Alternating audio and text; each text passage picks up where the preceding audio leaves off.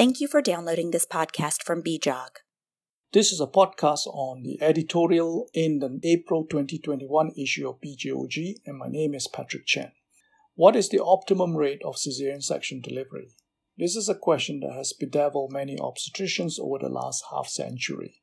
The WHO had recommended that this rate should be between 10 and 15% back in the 1980s, but there has been an explosive rise in the rate of caesarean section performed around the world.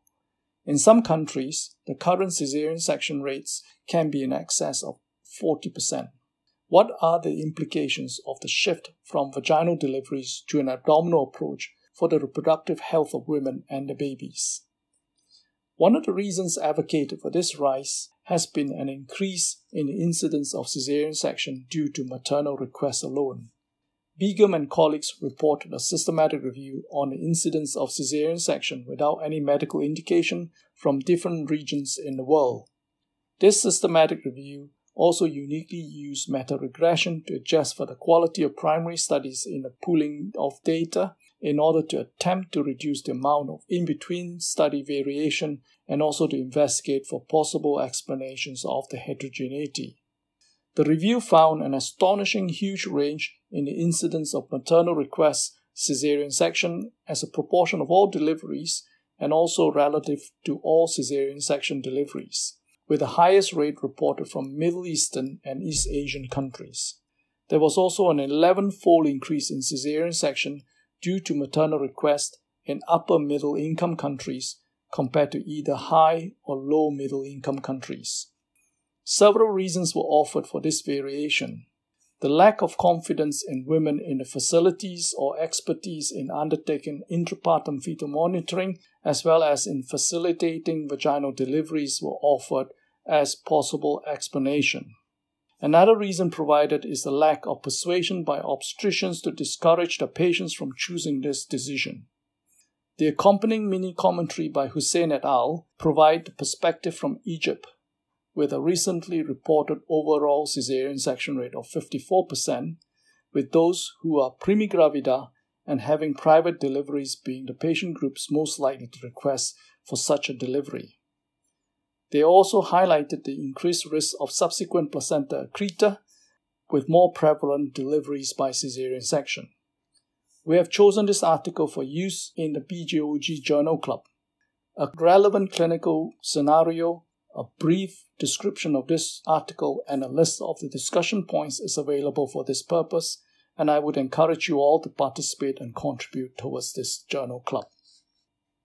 Tadikevich, Giffen, and colleagues assessed the risk of acquiring a composite set of adverse neonatal outcomes in women who are classified to be at least class 1 obese with a singleton birth at term gestation delivered by planned caesarean section compared with those who underwent a trial of labor.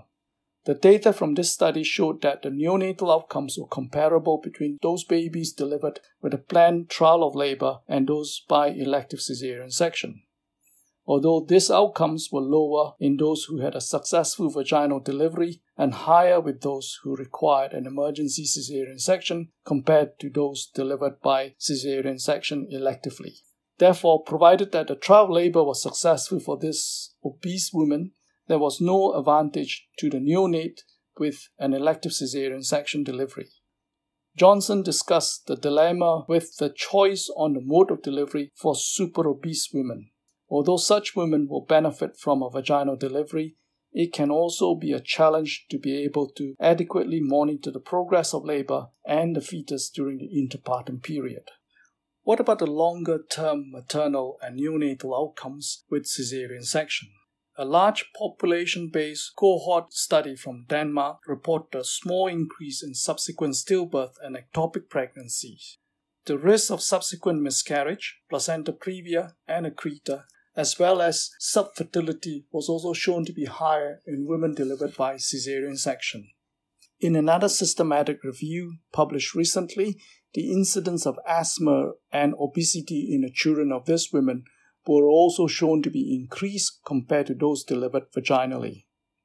In a separate randomized control trial, Stigby and colleagues compared single and double-layer uterine closure in women undergoing the first caesarean sections. The primary outcome of this study was the number of days with post-menstrual vaginal spotting for the first 9 months after delivery as a proxy indicator for the presence of a uterine niche. The study design factored in an additional 35% increase in the prior sample size calculation in order to account for loss of follow-up and also for women who remain amenorrheic following the delivery as a result of presumably breastfeeding and a type of postnatal contraception usage. The study showed that although there was a higher incidence of uterine niche as assessed by pelvic ultrasound scan after the double-layer closure method, there was no difference in the number of days whereby patients were symptomatic with post-menstrual vaginal spotting compared to the single-layer closure. Therefore, either method of suturing the uterine defect at the time of a caesarean section is currently acceptable from the data reported in this study. From the evidence in all these articles, it remained good practice for patients to be properly counseled with regards to the advantages and disadvantages of an elective caesarean section delivery and to generate better maternal engagement in this decision-making process.